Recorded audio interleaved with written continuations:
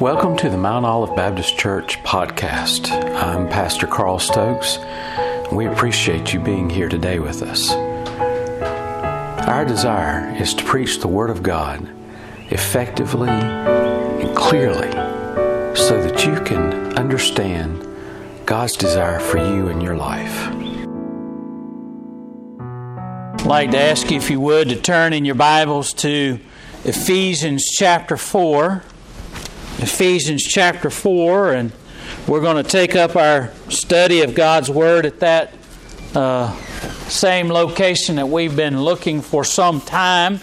We've been looking at this passage of Scripture, and we're going to look at how God expects us to live as He has told us all this time. We've been studying the first 3 chapters of Ephesians and understanding God's purpose, plan, and desire for the church. He's been sharing with us the fact that God has changed us and is transforming us and creating within us a new creation. And we're going to look at now we're going to look in the last 3 chapters and how we should live that out. How are we to live out this new life that God has blessed us with? We've talked about what it all looks like and how it all has come about. Now we're going to look at, in the last 3 chapters of this book, how we are to live it out. And so we come to that in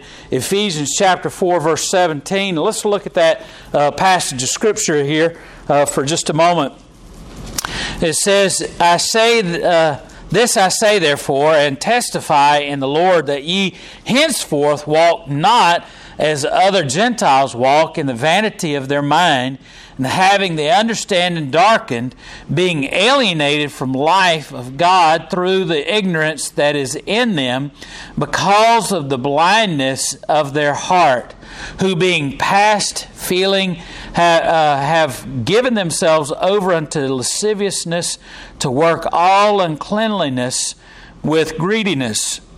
But ye have not so learned Christ, if so be that ye have heard Him and have been taught by Him, and as the truth in Jesus, that ye put off the concerning of the former conversation, the old man which is corrupt according to the deceitful lusts, and be renewed in the spirit of your mind, and that ye put on the new man which after God is created in righteousness and true holiness. So we've been understanding that God is bringing us to an understanding of the new man. And Paul here likens it to being an individual who is basically Paul likens it to an old suit of clothing, or an old garment. And if you think about your life as it was before you came to Christ, it was a life full of sinfulness, a life full of living an old lifestyle, and we understand that when we come to know Christ, we're no longer the same, that we're no longer the way that we were. It's kind of like, I heard one theologian put it, it's kind of like going to a mission where they help people that have been on Skid Row. You know, that place where people are destitute and they just out in the elements, and they come in and they come to the mission to help them get their lives in order, and they go into this facility, and they don't want them to come in with all of their dirt and the filth and the lice and all the things that they've accumulated while they've been out in the world. So because it would just run rampant through the facility. So what they would do is they'd have these men come in, and they would de-lice them. They would go into this shower facility, and they would not only get clean of all the dirt and everything, but all the lice too. And he says you wouldn't expect those men to then put on their old clothes that they had on before they got all cleaned up. You wouldn't want, after you had gotten all the filth and all the muck, all the dirt and filth that you had on you, and put on those old clothes once again. It'd be kind of like yesterday I worked in the yard and worked for hours cleaning up the yard, and it's a dirty business of sweating in the sun, and I do a lot of weed eating for my yard, and so all the dirt and clippings fly up at me and get all over me and everything. It'd be senseless to come in after I'm done and to get in the shower and get all cleaned up and then put on the same clothes I wore while I was out in the yard. It'd be silly to do that, wouldn't it?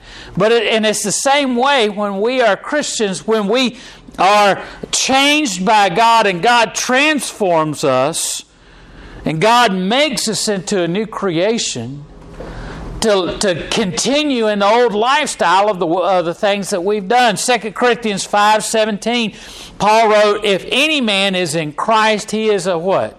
A new creation." We're not the same as we once were. We are recreated by God.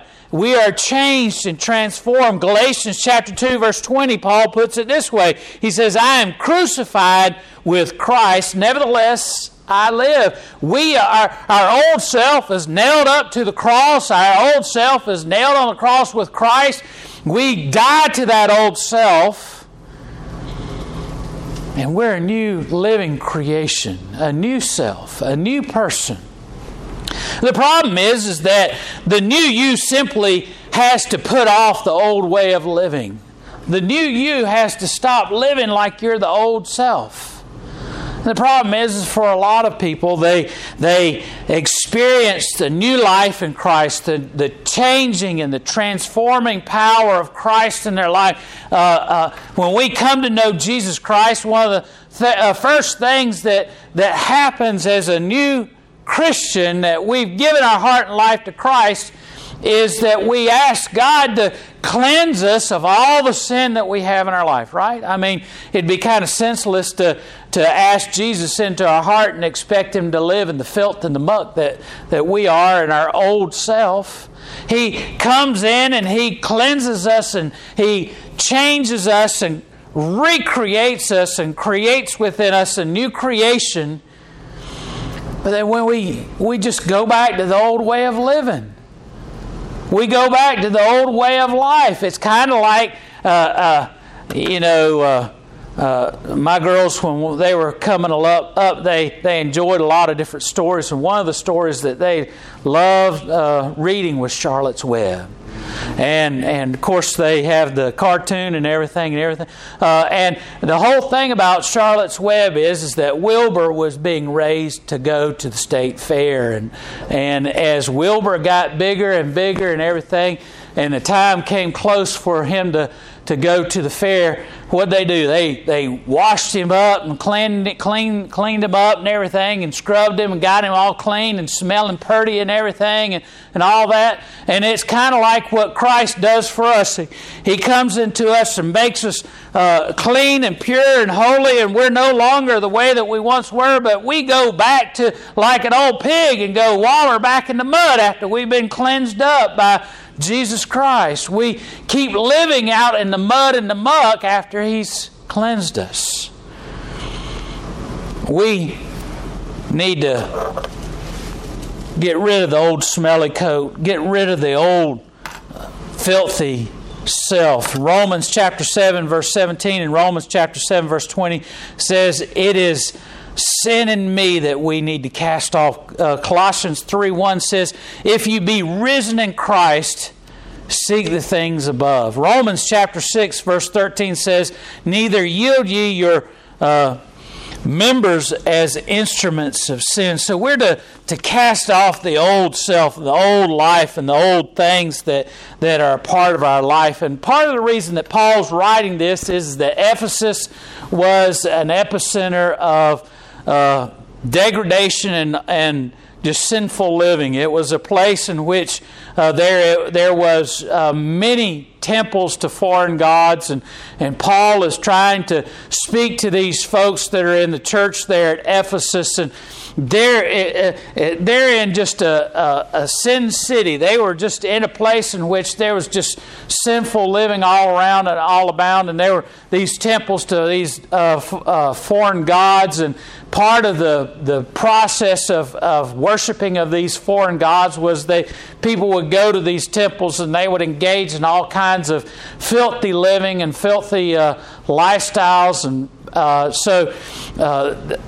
this just worship of Diana and these other gods was that it was all manner of sinful life, and it was all in the name of worshiping these false gods.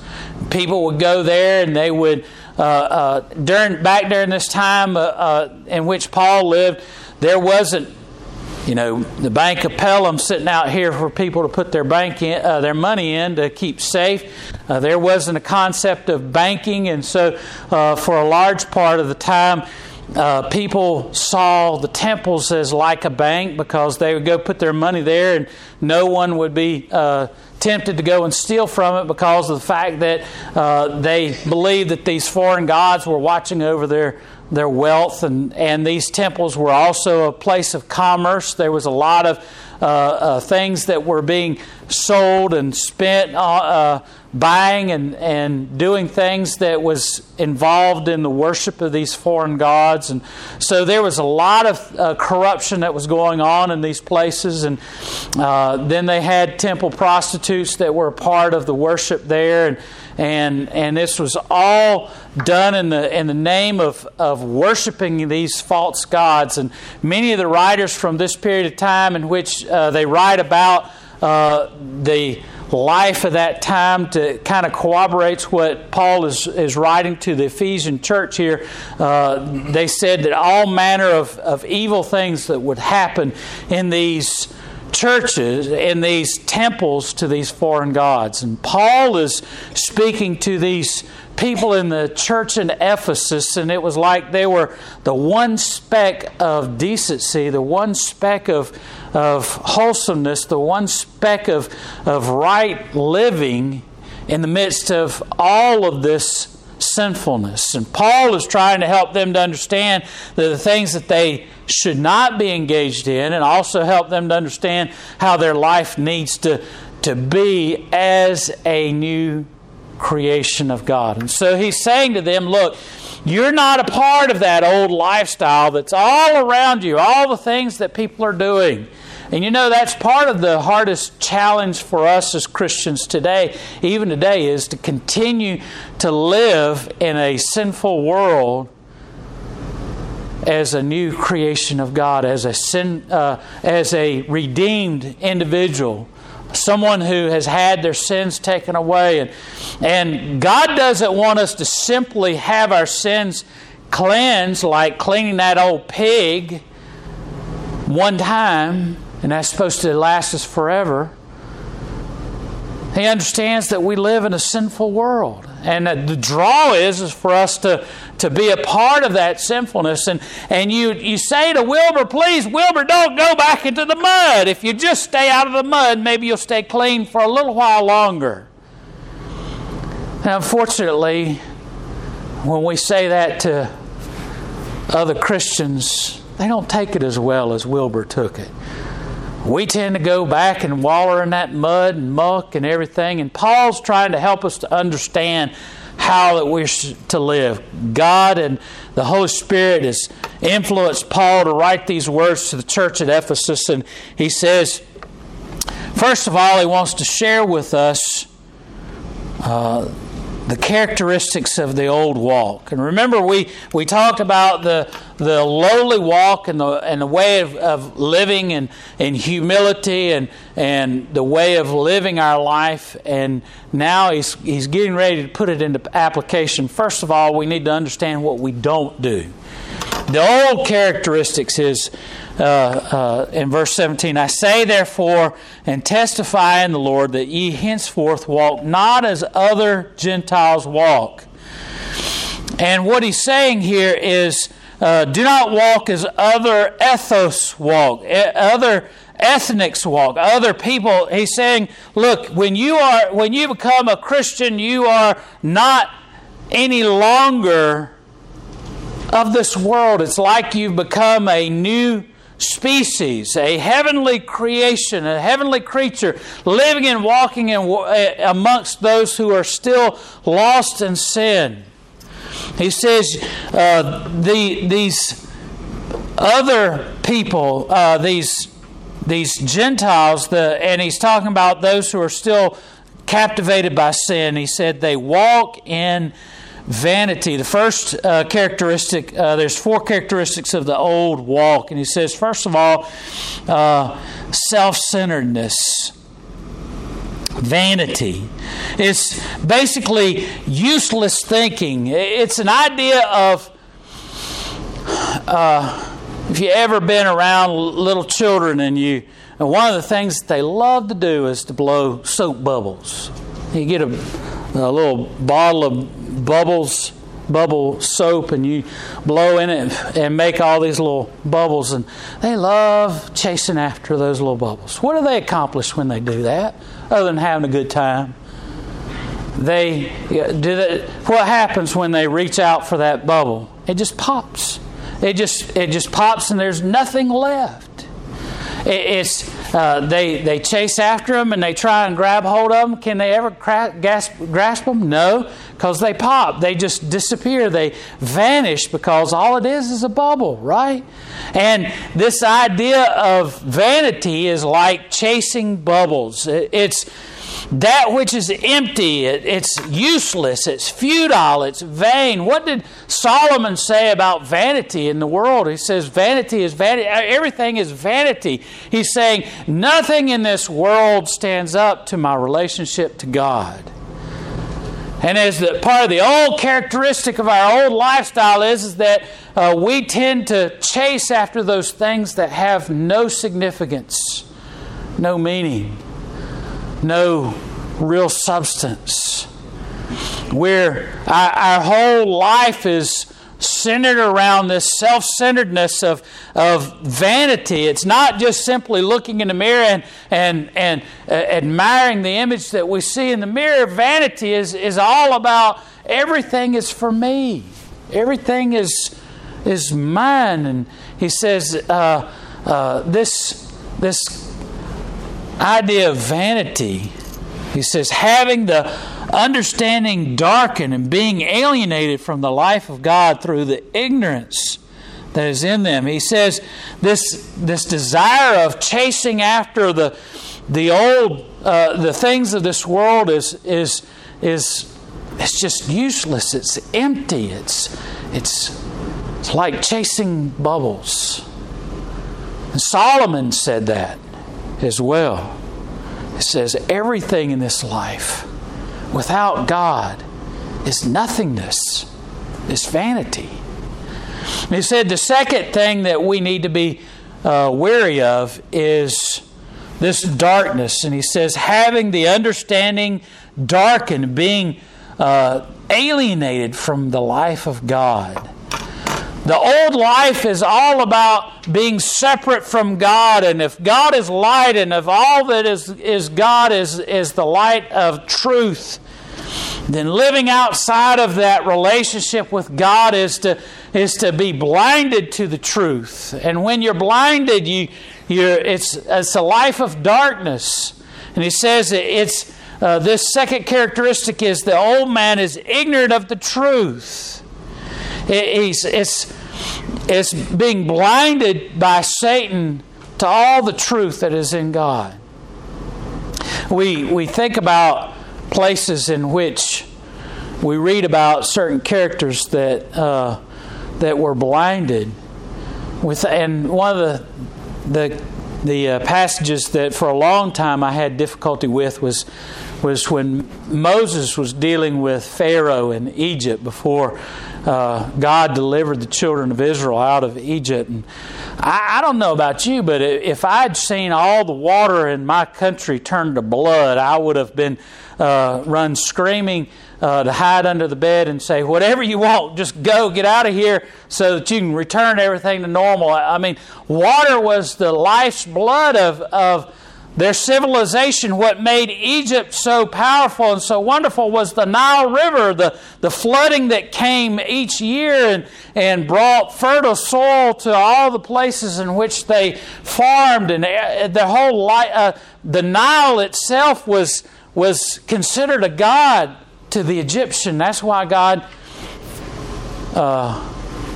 brought a plague upon it, was so that God could say, look, I'm more powerful than your deity, the Nile River.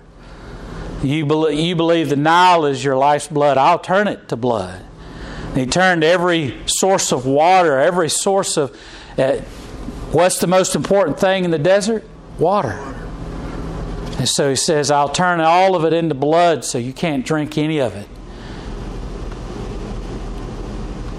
And each time God tried to hammer home that He was more powerful than Pharaoh, more powerful than any god, the Bible said that Pharaoh hardened his heart.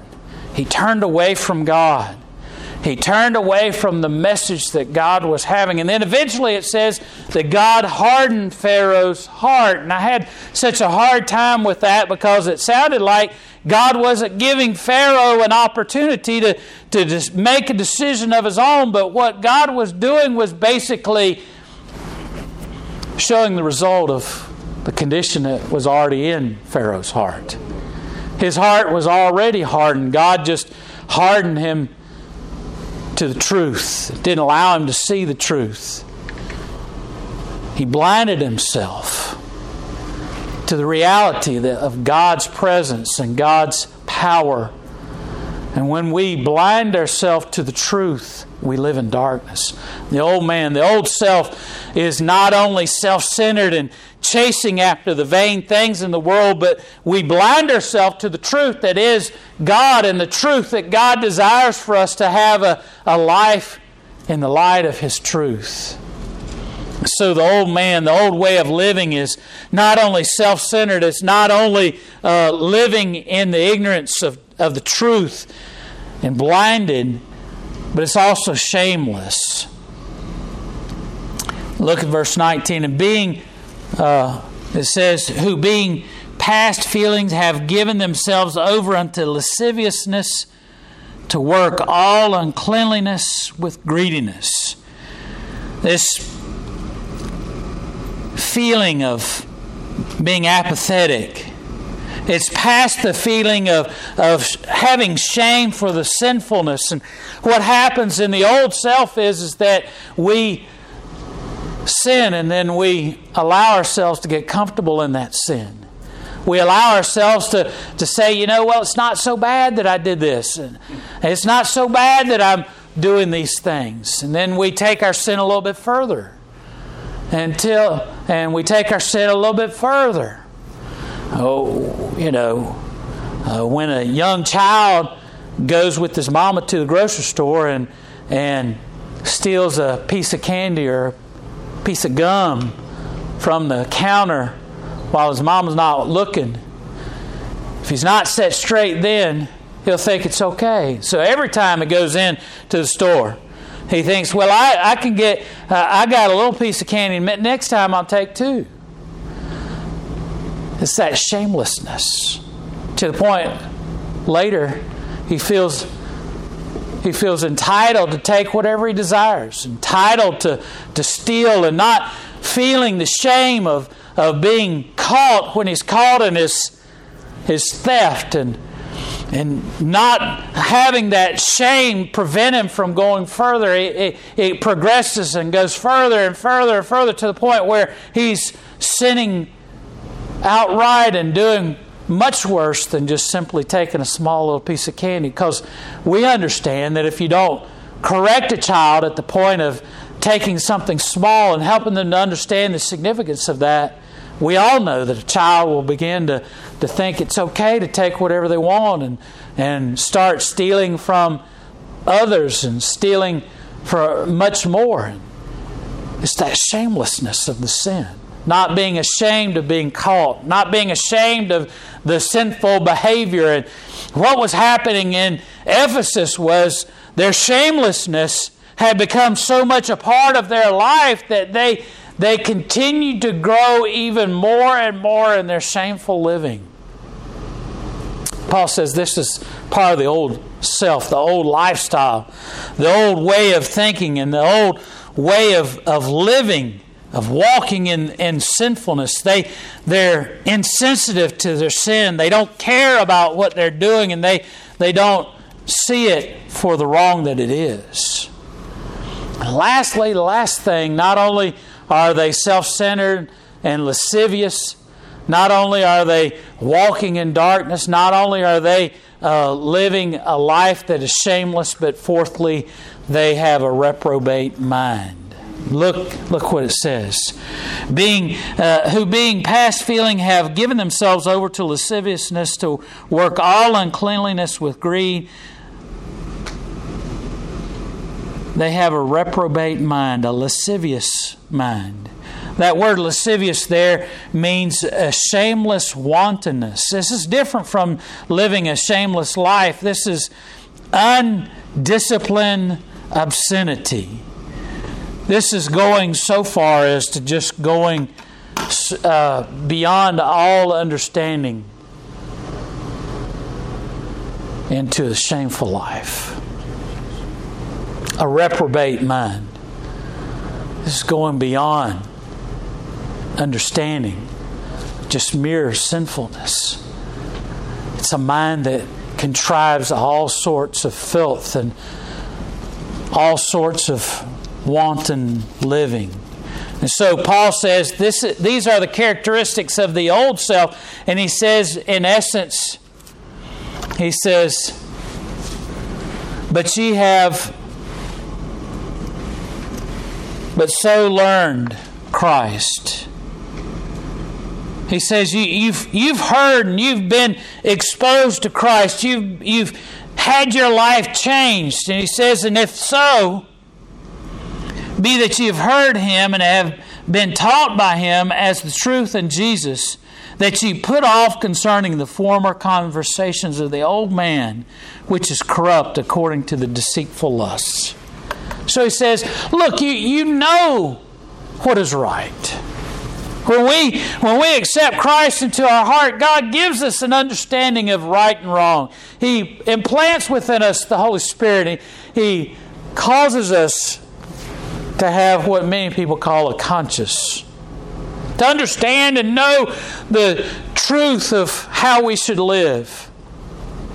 Of understanding and knowing the light, the truth of what is shameful. And so what we'll look at next are the characteristics of the new life. But what he says here is when he says put off, that word there is like the word strip. Strip it away. Strip off the old garment, the old shameful life, all this stuff that used to be a part of your past. He says, leave it behind. What they'd do in that homeless shelter after they'd be deloused and cleaned up and not have any of the parasites on them anymore. They wouldn't put on the old clothes. They would burn those clothes because they were filled with lice and filled with vermin and filled with dirt and filth. Give them a new set of clothes. That's what the Spirit of God does for us. Creates in us a new creation. We no longer live the filth in the filthy clothes of ourselves in the past, but we've been given robes of righteousness, clean white robes, pure. The reason they were white was that it was an image of cleanliness, an image of purity brought by God. And we'll see what it is to live and how we live that life of purity, that life of cleanliness, that life of being changed and transformed next week. We'll understand what it means to live and to walk in a new way. But first of all, we've got to strip off the old self, Put behind us the old habits of this world. Don't go running back to the old mud hole. But stay away from that filth and grime. Now that God has cleansed us and made us a new creation, He's redeeming us. Remember, we were instructed in the first 3 chapters that not only has God predestined us, but He is redeeming us. That's part of the redemption process. He's changed us from the inside out, and now we've got to take off all of the influences of this world, cast aside all those things. And that's why when we become a Christian, not only do we understand that we stop doing all the things that we used to do when we were in the midst of our sin, but we stop being around those old sinful influences. We stop hanging around in the mud. We stop doing all the things that used to be a part of our old self. Allow the new self to shine through. The new creation that God has made us. You can't be a new creation of God and continue to do all the old things you used to do. Because God won't create you imperfect and full of sin. How did God create man in the garden? He was perfect. He was good. God's not going to look at a life full of sin and say, that's good, that's good. No, He'll create within us a new creation devoid of sin. We've got to just stay out of the mud hole so that new self can shine through. Let's pray. Dear gracious Father, Lord, I pray that You'd help us to live according to Your desire. Living in the new walk, new life. Living and walking in Your way. Not allowing ourselves to be pulled back by the things of this world, but instead living our life, avoiding the things that would soil our life, and soil ourselves, and pull us back into the old way of life. Lord, help us to have strength, to live and to walk as You've called us to live. In Jesus' name we pray. Amen.